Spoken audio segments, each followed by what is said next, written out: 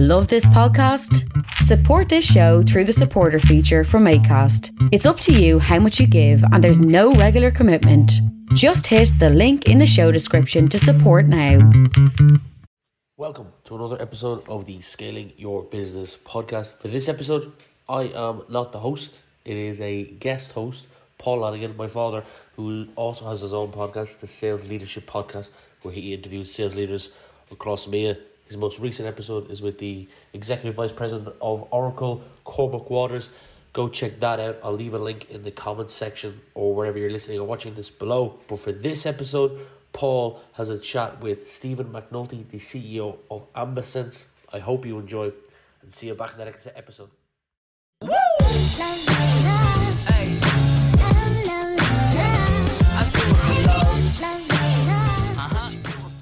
Stephen, you're very welcome to the podcast. Thank you very much, Paul. Great to be here, and thanks for the opportunity. Looking forward to speaking with you. My pleasure. Do I sense a Dublin accent in there, Stephen? You do, I'm afraid. Yeah, you do. So very proud of that Dublin heritage up until August of last year, maybe sometime in the second half against Mayo. So, but yeah, from Dublin, born and bred in Balbriggan. So right on the border. So we had our Meath brethren too close for comfort, but a Dublin background for sure.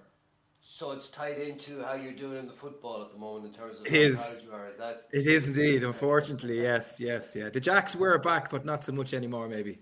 Well, I can tell you, because I've been through this journey as a Kilkenny man. Right. We had our time in the sun and come out the other side. It's not a comfortable place to be. There's a discombobulation that takes a couple of years to get out of your system, where you're trying to come to terms with a new world order, one that is kind of leaving you behind a little bit. If that's probably no consolation to what you're going through. Thanks very much. It's great to get off to a positive start, Paul. It does get better. That's all I'll tell you. There you go. Perfect. So what was it like for you growing up in Dublin? Yeah, I mean, great. Look, I mean, I've got small kids now, right, and kids on Instagram, and you kind of look back at those kind of halcyon days of being pretty free to do think and do whatever you said, right? So Ireland was obviously maybe a much simpler place in the 80s. So yeah, so I grew up in Balbriggan, which is on the seafront in North Dublin, and grandfather had built his own very successful accountancy practice. So maybe, deep in the genes somewhere, there's some aspect of entrepreneurial spirit. And then, my father was kind of one of many Irish people who benefited from, the foreign direct investment in the 80s, and, worked for a very large American company, and, subsequently built a fairly stellar career, working for different types of companies doing similar types of stuff. But certainly, great childhood, right? Like many people, and look back very fondly at all the things we were able to do, and again, don't know what it would be like to be a child in this time, given the pandemic and social media and all this sort of good stuff. But for me, very lucky, blessed with the childhood I had, for sure. Yeah, that is an interesting one. I think it's probably, well, I say this and I don't know this at all, but it feels like that children growing up today have no notion. It's hard to imagine what it's like pre-internet. Maybe in a way would have been hard for us to imagine what it was like pre-electricity. Yes. The electrification of the country. Yeah. Or TV channels, for example. I do think though that the step change with the internet is a bigger step change. That's my own good feel. Talk to me a little bit then about from college to work. What were you interested in? What was catching your attention?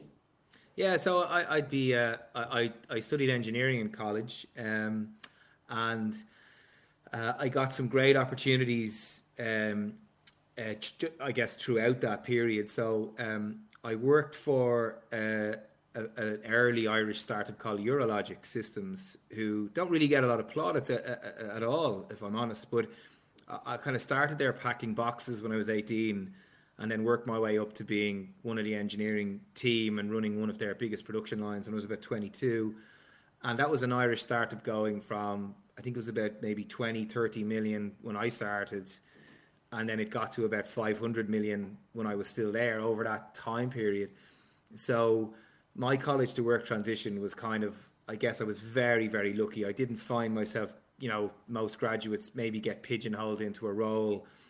I was just working in a place that was going through explosive growth, and there was opportunities for everybody throughout that time frame. And then secondly to that, I then got an opportunity to go and work for another startup in Cambridge University as an internship, called Cambridge Broadband, who were building a kind of wireless telecoms infrastructure. So I guess by the time I had come out of college, I already had the bug, right? I'd already been and seen both the good and the bad side of working in early stage companies, and the pace at which it moves, the dynamicism of the team, the inevitable highs and lows. So yeah, so I think I was quite lucky in that, and quite it really set me up on a path to where I needed to go to. And then, like most graduates, when I did finally graduate, I then needed to get a real job, and went to work in a pharmaceutical company. The pharmaceutical industry would move at a different pace from an innovation perspective, but we worked on a small team who was commissioning a plant, and the plant was getting up and running quickly and hiring people. So I worked there for about 4 years, and then moved into a sales role. So my first sales role, and that was in this sector, in the environmental market. So I worked for a UK-based laboratory. I'll maybe get into what they do and how it's relevant to Ambisense in a bit. But that was my kind of first direct exposure to sales and indeed leadership. It was a business that was heavily dependent on the construction sector. And those of us who have the grey hair will remember, that all crashed in a matter of months in early 2008. And so I have this kind of, Lenin's famous phrase, decades when nothing happens, and then decades happen, in a matter of weeks. And I was in that role, I think, about a month, and the entire market that we had built died. And luckily enough, I had a boss who believed in me and gave me an opportunity to kind of completely rebuild that business from scratch. But I always remember that being a bit of a paradigm shift in terms of my own thinking and my own experience, my own capability was really dropped into the deep end, and then somebody removed the bottom from the deep end, and then having to kind of crawl my way back up and out over a year. So yeah, I looking back at it, it was obviously hugely informative to where I am now. Some great experiences along the way, both good and bad, but look, it makes you who you are, right? Yeah. What were you able to draw on from previous experience that helped you get through that time?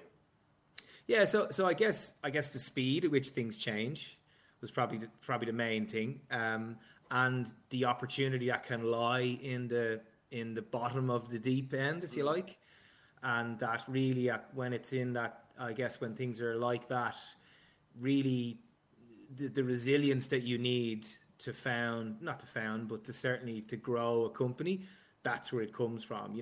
I'd be a big believer in you learn a lot from your mistakes. And I think that it just forces you maybe to recognize and deal with issues that you probably wouldn't do if things were going really well. So certainly the biggest takeaway from that time was the pace at which we had to make change, the level of uncertainty around those changes we were making, and we certainly weren't unique in that in any shape or form. And then the kind of realization that actually in the ether, in the mix of all of that, all of the unknowns, that there were opportunities which we were thankfully able to kind of find and execute. And I think that really set me up then to go, right, well, if that happened, well then maybe other things might be possible, which I guess kind of gave me opportunities going forward. Yeah. You painted a picture there when your time in Eurologics was one of quite a frenetic activity, hyper growth, and then you went from that to a much more stable environment. Did you find a natural home in one or the other? Yeah, definitely the former. So I was reflecting earlier this week, in preparation for our conversation, and I shared with my wife, you know, the MD of the pharmaceutical company, who I'm sure if she listens to this, she will remember it fondly, told my boss at the time that I was quite sparky, right? And I don't think she meant that almost in a nice way, right? Because I had come from this environment where things were moving so quickly, and it was really exciting. It wasn't heavily regulated because we were effectively making computer data storage systems, and then work back into an environment where it just cannot move like that. It's very regulated, and rightly so. And so I would kind of find myself, you know, rubbing up against the pace at which things moved. So I definitely left that role, you know, had made some great contacts and did well, you know, it really helped me maybe round out a little bit and knock the old edges off, but certainly would definitely had a passion for the you know, the hyper growth, the uncertainty. I think, as I say to my wife, it beats having a real job, right? You know, working in environments like that, which are quite kind of rare. Yeah. What personal lessons did you take out of the crash in 2008-9? So I think in terms of resilience. So I think in terms of I was brought in to manage a team for my first role, and we had to disassemble that team pretty quickly because it was completely built to tackle an industry which literally didn't exist any longer. So I learned a lot about management, learned a lot about leadership, and then learned a lot about resilience. You know, I remember my boss at the time saying to me in the middle of it all, you know, this is going to be the best training you ever had. You know, you're so lucky, right? And at the time going, yeah, of course, yeah. But I do look back and I would connect to them still, and I would always play that back to him and say, you were right. It was great training. It wasn't necessarily what I was after, but you know, what I took from it was certainly worth the uncertainty. And I think that's the main thing. It's kind of, when you've got to be resilient, you tend to find that there are reserves of that to draw upon. And I guess, you know, even building Ambisense, when there have been those troubling times, you know, I have those kind of places I go back to mentally and go, look, that worked out pretty well, and it was difficult, but you know, it was I had a lot less experience at the time, and if that can work out, you know, there's no reason why other things can't work out. Well, you think back, Stephen, about people in your life, either personal or professional, who would you say motivates you, or who has, inspired you? I beg your pardon. Who has inspired you to push yourself? Yeah, so I guess like many, I'm very lucky. I come from a great family. So my grandfather built and ran a very successful accountancy practice that he built from scratch. His father, so my great grandfather, was the first ever Garda to serve in Ireland. So, you know, my grandfather in the late 50s kind of coming out and starting a company was unheard of. And then, as I said, my dad was and continues to be a hugely influential figure in my life. Unlike me, very sporty, you know, very gifted with people, very, very good on his feet. You know, I vividly remember he worked for a kind of a good few of the early FDI companies in Ireland. And I vividly remember being brought into his office, you know, in say on a Saturday when he was putting computers on people's desks for the first time, and ultimately he went and was a very senior VP for Lego in China. But I always remember that literally the speed at which he used to walk around the factory, and you know, the pride in which he took in the work that he did, and his work ethic, which is incredible still. And then I think the sacrifices you have to make sometimes. He traveled a lot for work, you know, not when we were very young, but again, I have memories of him being away, and because that was the necessary thing to do.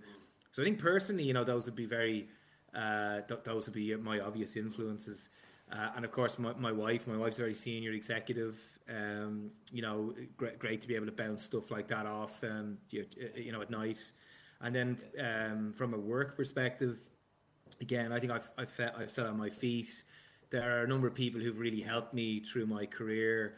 You know, back in the Eurologic days, we had one of our operations directors who would have given me roles and opportunities to do things that I was probably, 5 years too young really to deserve. But the business was growing, and I was given those opportunities to do that. And then like throughout my career, I've had very supportive managers who would have funded further education and promotions into different roles. And then in Ambisense, I have been very lucky. With great board of directors now, but there are two people on that board who've been here since day dot. One guy is a guy called Wayne Byrne and Philip O'Quigley, both of whom have been fabulous mentors and supports, and again, people who I turn to still to this day for advice and support. So I think I've been very lucky. I've had a mix of people, both personally and professionally, who've maybe believed in what I was doing and have been willing to kind of see me through the inevitable ups and downs of the journey. You mentioned luck and opportunity a few times now, Stephen. Maybe you could share with me some of the things that you did to prepare yourself for that luck and opportunity that came your way. Yeah, so I think that's probably a common thing to, I guess, tech startup founders, because I guess you found the company based on a belief that something should be different, whatever that difference might be. And we would be no different, right? So we kind of are of the view that environmental risk is a very, very serious issue, as is everybody, right? But at the time, the opportunity was that there wasn't a whole pile of products in the industry. A lot of the work was done by consultants who had fairly heavy lifting to do because of a lack of data, right? So, for example, not to get too specific, but if you're trying to look at the quality of water in a river, I always give this example to people. Really in the industry, what's expected is that the consultant will take a sample of water 1 month and a sample the other, and then draw a straight line on Excel and say, well, that's what the actual performance is. But of course, water moves, right? So we found at Ambisense with a view that products and real-time data would be the way to actually figure out what's actually happening with any environmental problem. And so we still believe to this day. So I guess what we did to prepare for luck was to kind of say, well, what we need to do is to get our hands on a massive project, like everybody doing sales, right? So you do the small stuff to get the big stuff. But the big stuff was really where we would validate the model and demonstrate that the model had scale. And so that's really what we were waiting on. That luck was to get that first big project. And so to prepare for that, we would have set out the business in the early days of saying, well, look, those projects are out of reach, right? Because it really will require somebody to go out on a limb and take a punt on both the technology, the company, and then this different way of working, of getting data in a different way. And to do that on a very big project is going to take a lot of heavy lifting from a lot of people. So to prepare for that look, we will try and access a part of the market where we can do lots of small projects. So where if it all goes wrong from the customer's perspective, no one's really too concerned. And so we would have set out the business in a very atypical way to most startups. We would have been very happy. I mean, I'm sure investors at the time might have had a different view, but from a making progress in the industry perspective, we were very happy to have these small projects, to do them, to execute them well, wait for the next one, and build up a repository of these small projects, and then wait for the big one to happen. And I vividly remember a guy, keep me, and a very good friend of mine, and say, oh, we're definitely going to use your technology on this huge project. And I'd smile and nod and say, oh yeah, I'm looking forward to it. So, and then we just, we had a couple of false dawns with some of those bigger projects. And then eventually we were in the right place at the right time, the right relationships, the right product stack, and then critically the right team and Ambisense to bring it off. But to prepare for that, to kind of put yourself in that position, was really about how do we actually access the market in a way which we can, so that when the time is right, we have those experiences which will get us over the line. I think that's hugely significant. It really is. And it does, with some of my own experiences starting out, being told, I started my business 20 years ago and was told, don't try and get business with the giants. Yeah. Get it. You have to spend time, first of all, and I think it's often understated, the importance of getting your own identity, your own sense of self and who you are, what problems you solve, how you work, sorted out first, and you have to do that. You can't just study that in a book. You have to do it. But it's also you're building reputation. You're figuring out your processes, how Yeah. you work together, and so lots of small business is financially it might not be as big as one large piece of business, but it's a much smarter way to go because if you go to one big business is that you're not getting those that muscle memory as a business, not as an individual, but as a Yeah. business and how it works and how people see themselves in that business.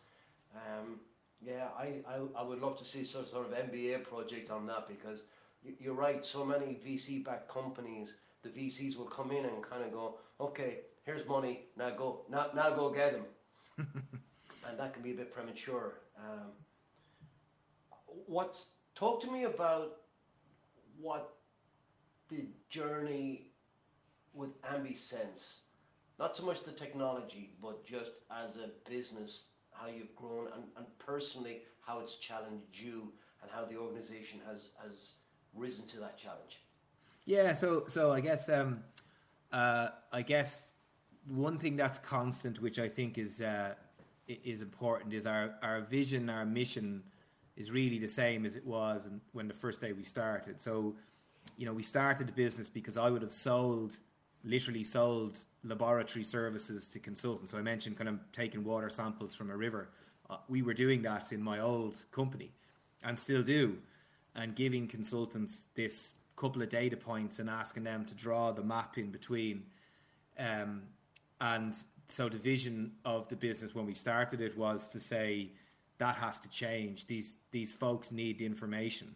And as this kind of awareness around environmental issues becomes more prominent, the gaps in those data sets, I'm not going to get technology, but the gaps in the data sets will become ever more apparent. So the one thing that's constant is our mission and vision hasn't changed. It is about building a product business to use technology to mitigate environmental risk. So our kind of stages of growth are, I guess, and I'll happily say at the outset that, this wasn't all planned in this way, right? But, I remember, I did an MBA as part of this, and I remember, prior to starting the company, and I remember one of our professors, Brian Levy, saying, the best strategies are emergent. So you start off with a core idea, and then you kind of, you drive into that idea, and you have to move around, right? So our version of that is that we did start knowing that these smaller projects were only accessible to us. And so we built a very specific technology that we patented that could do a very specific job to access and kind of dominate a very small niche market. But nevertheless, as you say, to get that muscle memory of winning business, turning over clients, do all that stuff that are the ingredients of success. And so what we did specifically was we were monitoring gas and emissions from brownfield sites, from landfill sites, from oil and gas sites. So then phase 2 of the growth story was that first mega project. So that was a huge, it's called a Lower Thames Crossing. It's a huge project in the UK to build another tunnel under the Thames to relieve pressure on the Dartford Tunnel. And so that was a substantial, probably, 20x project, bigger than we'd done, and was, again, a result of doing lots of small projects with those similar customers. And what we did then was kind of say, well, if we can do this at a small scale, we've now demonstrated that it can be just as important, probably more important, in a larger project where there's frankly more risk, more capital deployed. But we were kind of tied to not tied, but focusing in on gas risk on these sites. Then we had another spin, which we have another project, which is still not public yet, but it was taking that same approach, but looking at it in the context of groundwater monitoring. So basically uncoupling ourselves from being specific to gas to being specific to the management of risk on these very, very large projects. And so those kind of 3 journeys kind of pitched us at a level where actually this model that AmbiSense promotes can be deployed to manage a lot of different types of environmental risk. And then the final piece of that was, like many companies, when COVID hit in March 2020, we found that some of our market was immediately switched off. And what could we do in around that? So we had developed a product for predicting when buildings would develop mold, and we had finalized that product and we were just about to commercialize it.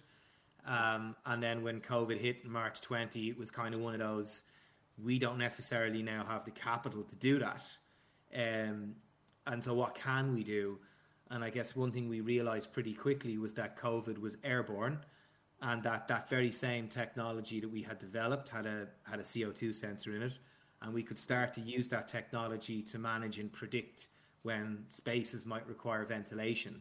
And so that gave us a catalyst then into the air quality side of our business. And now, coming out of COVID, touch wood, or maybe learning to manage COVID, we now have kind of two markets, two sectors within this market that we've opened up. One, managing environmental risk on very large infrastructure projects, and two, managing the environmental risks associated with kind of air quality.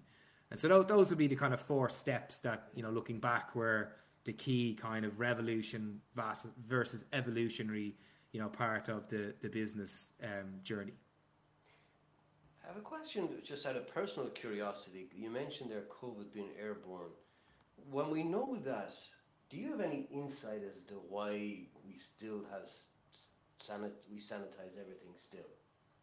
Yeah, so there's a phrase that the academic folks use called hygiene theater, which is effectively saying that people want to be seen to be doing something, right? And the doing something is obvious, I'll call them props, right? So if you walk into a restaurant and you see the hand sanitizer, you go, okay, they've thought about this problem.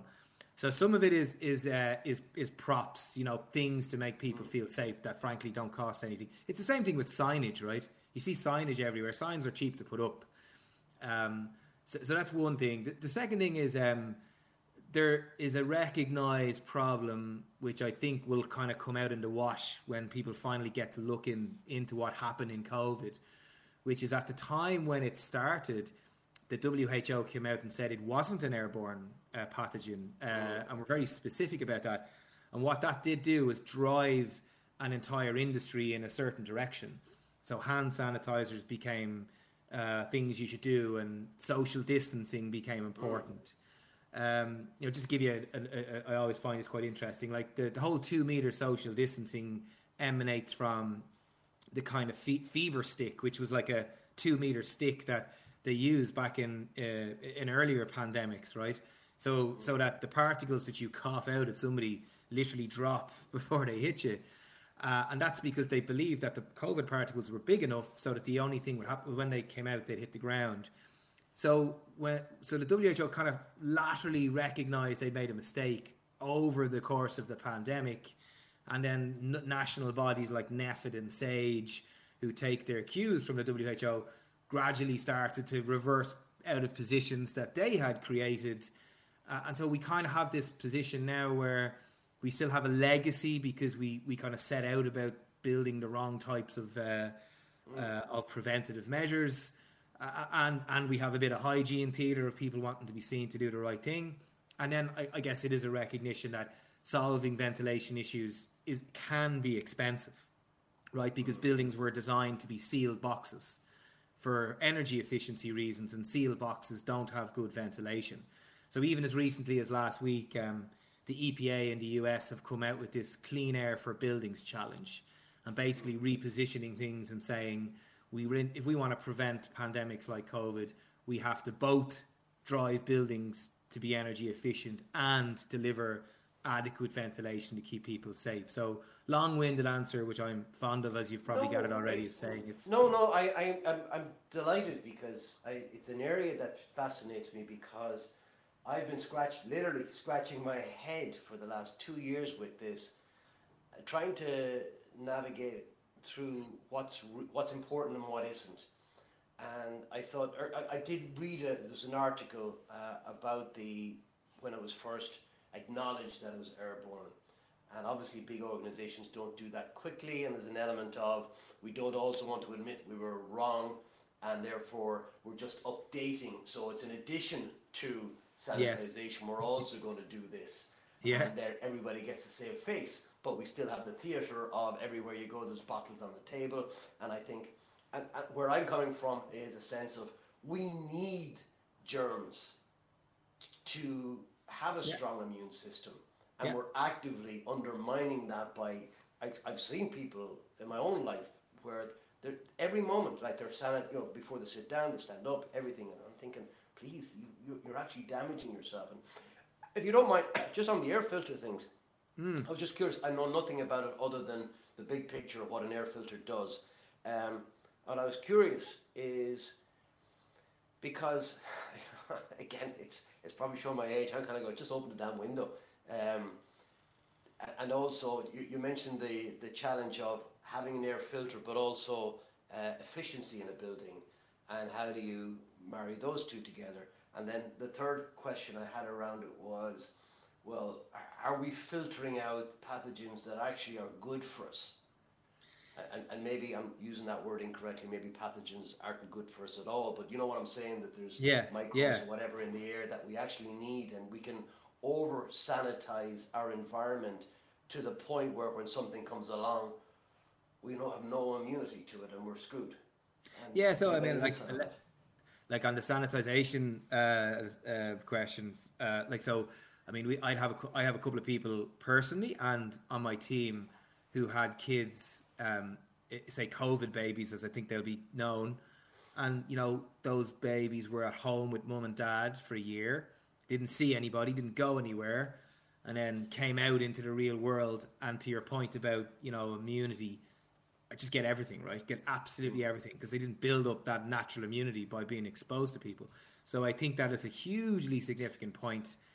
And one of the main issues around lockdown was that, we shielded ourselves, and rightly so, from something that was particularly dangerous, but we have created a legacy of lack of immunity elsewhere.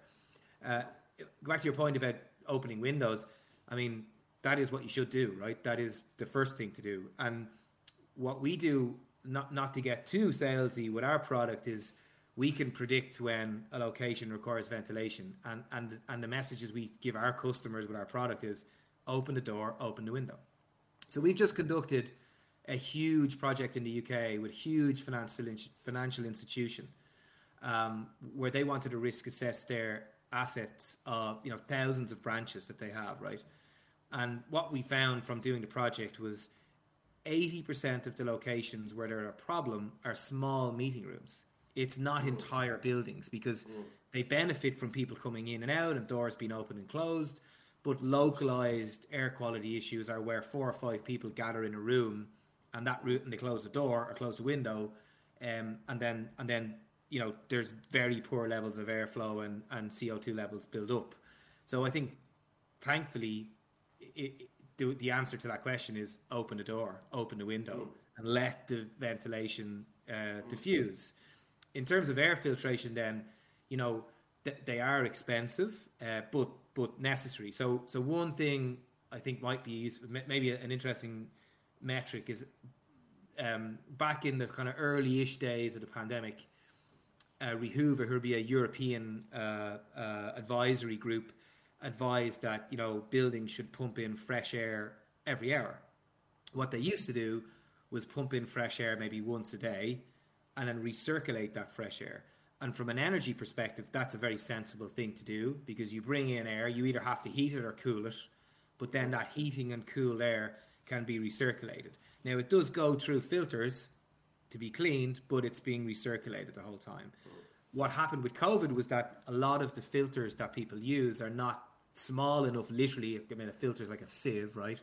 And is not small enough to catch COVID. So the particles just get filtered through the system.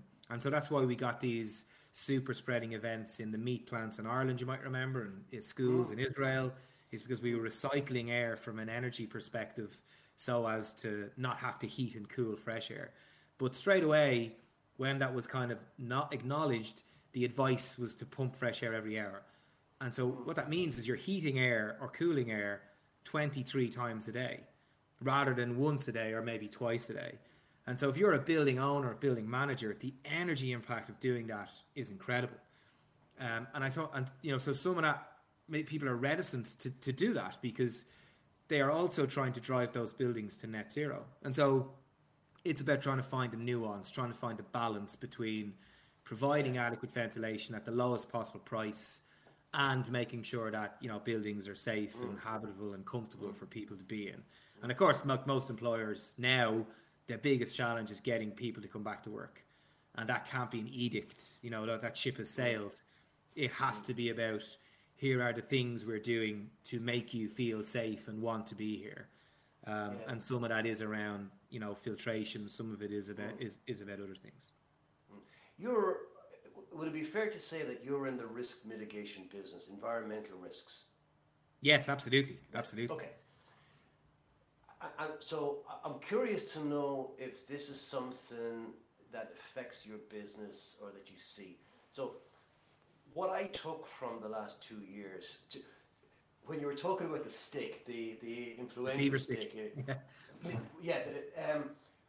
I saw videos online, and it was in Germany and Austria, of police going around a market square, literally with a 2-meter stick, making sure people were 2 meters apart. Now, when you see that, or I remember being in Croke Park over the summer, and them going to great lengths to try and get people to wear a mask in the open air at this game, right?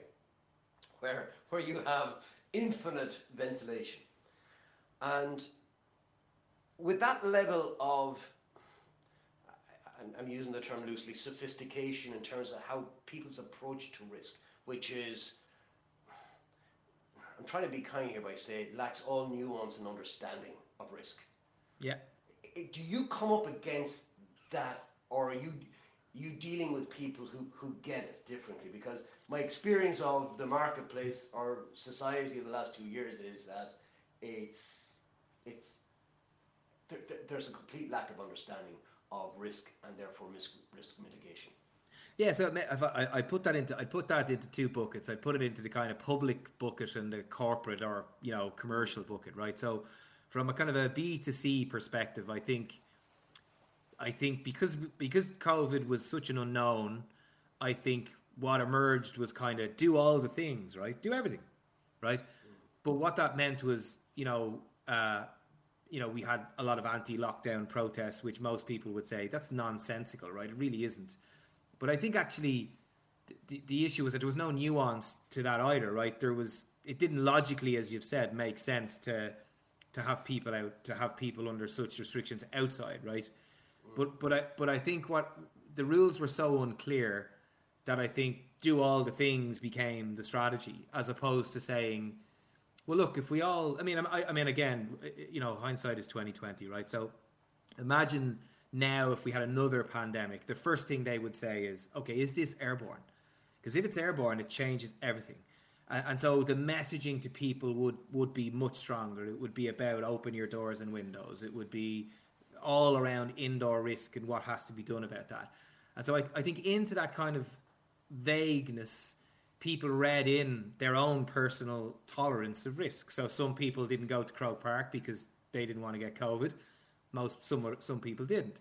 But the lack of actual definitive strategy, which I don't think anyone is to blame for, I think it was just the pace at which it moved, and the uncertainty scientifically meant that do everything became a rule, and people just can't comply with things like that. So I think lessons learned are, I think there has to be much more deliberate understanding of what actually is required, and let's get people to focus in on doing a small number of things very well, so that the actual result is what we want, right? Because like we still had people in overcrowded classrooms, way back September 20, when we knew, and we did know, that it was airborne and that this was going to be a soup for us all to kind of get this pandemic. So I think from a public perspective, there was no real rules, so people read into that to their own level of risk tolerance. From the commercial side, it's very different. So the environmental sector, thankfully, has always been compliance driven. So what that means is that there's a specific number you have to hit or cannot hit. So if you're trying to manage air quality, you can't go above a certain CO2 threshold.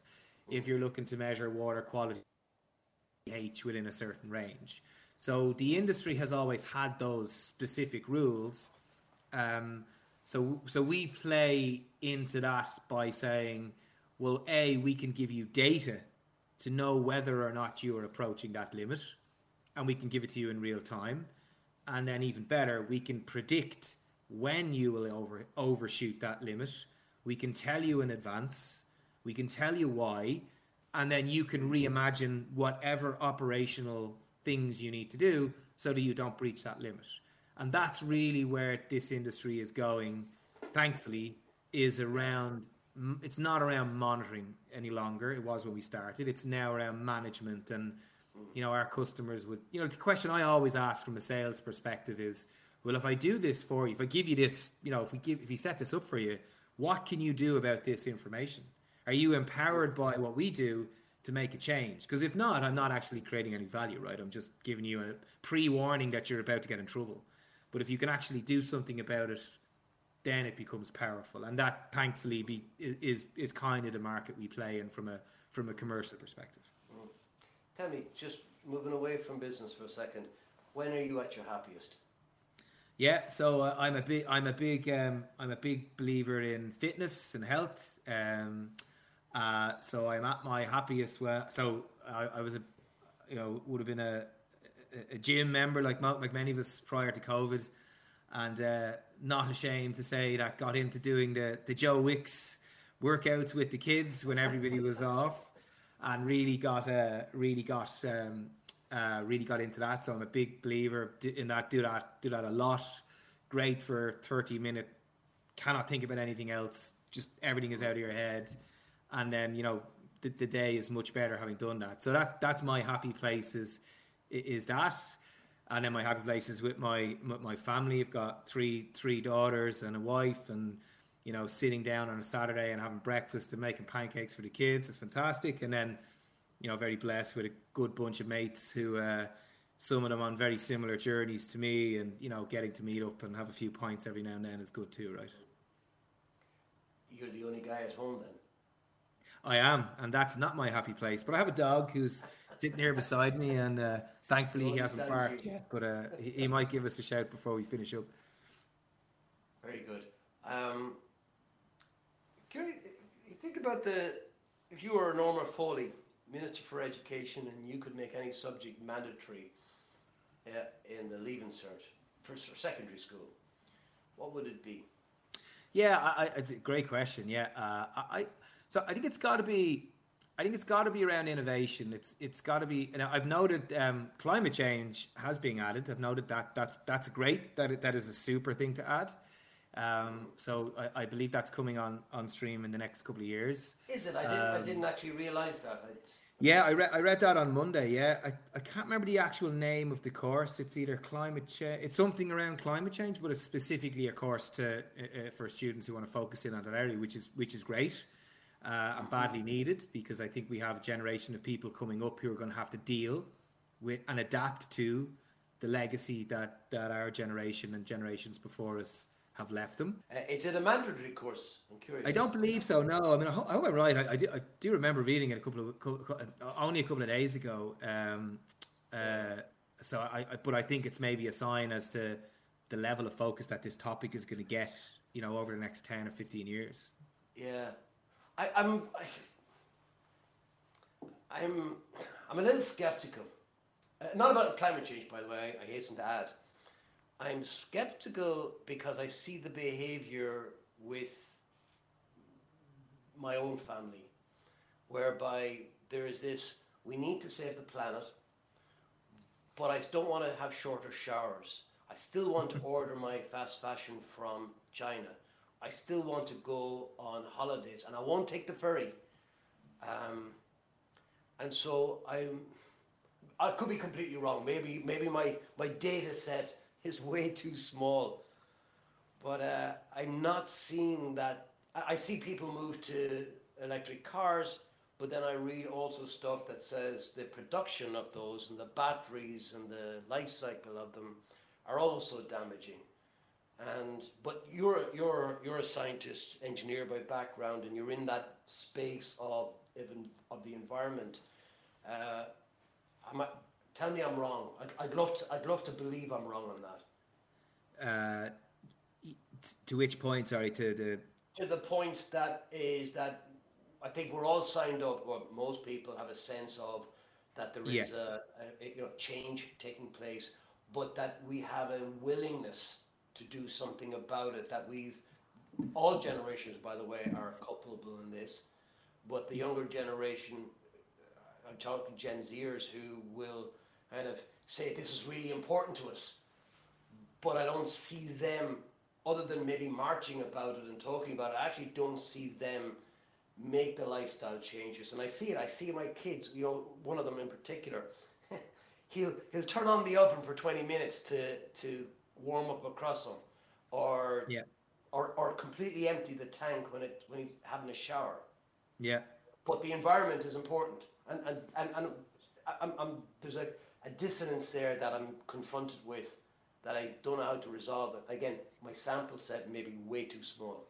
Yeah, well, I think the unfortunate thing is that the impact of climate change lags the actions we need to do by, 30, 40, 50 years. So actions we take today, they're so small, it's very hard to see how they add up to, making a change.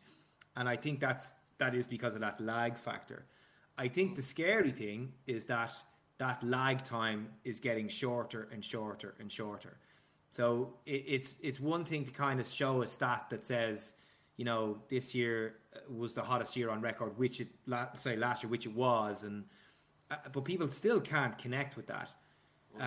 But what you're now starting to see is the kind of, I guess, the extreme weather events becoming far more frequent. So we have a technology in the flooding sector which is still in stealth mode, but its entire model is based on an increase in extreme weather events and what that will do in terms of flooding to towns and villages and cities. And so that's not our, I guess that's not our pronouncement. That is what the owners of the assets we're monitoring believe is going to happen. And they're shaping for that, and into that creates an opportunity, right? However, the lag time is getting smaller and smaller and smaller. And so I think it's like everything. I think it'll be a kind of a stick and carrot. So the stick piece is that the lag time gets shorter, so that people can actually start to see how their actions or lack of action affect something which is reasonably proximate to them. And then the carrot is innovation. The carrot is, what can we do to how we generate energy, how we store energy, how we manage it, how we, waste we create, the pollution that we create, what innovation can do to kind of, correct for some of those issues. And I get the risk that we all take, and it's way too big a risk, is that by the time the lag shrinks and the innovation comes up, that we're not still left with a gap that we can't deal with. And I think that is really, I think, where I find the rubber has to hit the road. Those of us who are in the sector have got to develop products that enable a reduction in environmental risk. That's our job, but that can only be some of the story. The other piece has got to be, people's lifestyles do change, and I think we are seeing some of that in the younger generations, but certainly huge way to go. Yeah, no, I agree, because I think even though the little things, and people say, look, the little thing won't matter very much in the overall scheme of things, I think it speaks to an attitudinal change that needs to take place, and that's reflected in the behaviour of people. Yeah. But as you say, it could be decades before we see the impact of that. Two quick questions before I let you go, Stephen. One, if your house were burning down and your dog is safe, your family are safe, obviously, and your phone and computer are safe, and you had time to run back in and rescue one item out of your house, what would it be, and why? Yeah, so I when I turned 40 during COVID, and I'd been annoying my wife for about 5 years that I wanted to get an aquarium. And she always said, no, that thing's not going in the house. You'll have to wait till you get a bigger house and you can have it out the back in the shed. And so luckily for my 40th birthday, she bought me an aquarium and I still have it. I'm looking at it here to my left. So why would I rescue that? Well, again, you know, I kind of try to reach the things and find things in life that, you know, give you some peace and some tranquility, because it's often badly needed, right? And so that gives me peace and tranquility. I've got, you know, 20 or 30 fish in a fish tank and I have to clean it every week. And, you know, the missus gives out to me if it doesn't look the part. So I think if I could, it'd be hard to lift it, don't get me wrong, right? So if there's a fire, you know, I'm going to have somebody help me. If it's a fire, the water might be useful. Yeah, exactly. Yeah, exactly. So maybe the fish don't survive the fire, but that's something I think I would reach to, because it's something that, again, I can just switch off for half an hour, go sort something out, get a bit of, you know, look at it and go, you know, it's a hobby I have, right? So you've motivated me now, because I always had that desire to get, and I did, and then when we moved offices, it's actually sitting over there, and it's, you know, it's a decent size. It's probably 1.5 meters long, meter high. Yeah, wow. But it's sitting empty, and it has been for the last couple of years. I've been meaning to, but then I'm just reminded of how often you do have to clean. You do, yeah, no, you do, yeah. And my wife will regularly credit me and say, I didn't think you'd keep it that clean, I have to say. So, but yeah, that's why, right? Because it's just something that really zones in, and it's, I have, when I'm doing my, when I'm doing calls, you know, to team, I'll have it in the background, you know, and people can see the fish swimming by, so. Is there a book that you've ever read that, excuse me, is there a book that you've ever read that's had a profound impact on you? Yeah, so I read Jack Welch's book when he retired from GE. I read that when I was about 20 or 21, and that's a phenomenal book. Really well written, and, you know, the story of an American company and just how big it got. I won't say I agree with every single thing in that book. There's some really harsh management practices for building a team, which I don't think people would subscribe to any longer. But as a story of business, it's a fairly incredible read. So that's probably a book. I haven't read it now in a while, but it's something that when I do open it, I realize I've read it 3 or 4 times. And it's really the kind of, you know, GE was a commodity-based business when he took over, and then, you know, it was really this succession of opportunities to kind of move up the value chain, and I guess purely on a share, the market cap from when he started to when he left was fairly incredible. So I do look at that book. It's a while since I read it, but that is certainly one that, you know, I remember. I'm sure if I opened it, I'd have underlined bits, and I've got post-it notes and stuff, because, as I said, it's a book of its time, right? So some of the practices now just wouldn't work and shouldn't work. But there's a lot of business lessons in that book around the journey and what happens when you try to take on big challenges, and how difficult they can be, and how rewarding they can be. Speaking of books, final question. If when your time on this planet is done and there's a book written about your life, what would you like the title to be? Well, not if, of course, there will be a book written about my life, Paul. Of course, you'd agree. What would I like the title to be? Oh my God. I've no idea. I struggle to put a title on it. I mean, I guess one of the things I'm going to now say, this is not going to be a very popular book, right, or a very interesting book, but one of the things I get a kick out of, and I do well, I think, is I'm able to turn ideas into products, right? And there's loads of things I really don't do well, and, you know, loads and loads and loads. But one thing I do well is I can kind of take an idea and I can envisage how that gets productized and what that looks like. And some of that came from experience I had, you know, early in my career. So I definitely think the book it would be around that idea of how to turn an idea into a product. As I said, it'll probably be it'll have a restricted sales, but it would, that's something I think I'm good at. And I think regardless of what I ever do in the future, you know, that will always be a skill that I try to use. as I said, and maybe it makes up for lots of skill that I don't have in other areas. I'm struggling with a title. It'll come the minute No, I was not talking. I'm thinking of something up with a like title. conception to reality. So yeah, you know what, Paul? That's it. Yeah, we'll call it that. But that is I do think that there's you know, I've seen I've read all the startup books, right, as you do, and a lot of them cover scaling. You know, literally the scaling journey. But I think there's probably I wouldn't say there's a book to be written, but I definitely think that there's something in that. Anyone can come up with an idea, and anybody can scale a very successful product. And the journey from one to the other, I think, is still somewhat cloaked in magic, and you know, and it sometimes it can be putting a process in place around actually, well, how do I test for this and test for that, and know that I had a conversation with somebody yesterday on our team, you know, about we have a new technology in the flooding space that we're very, very excited about, more excited than we've been about anything ever and ever will be, and we're trying to find the right market entry point.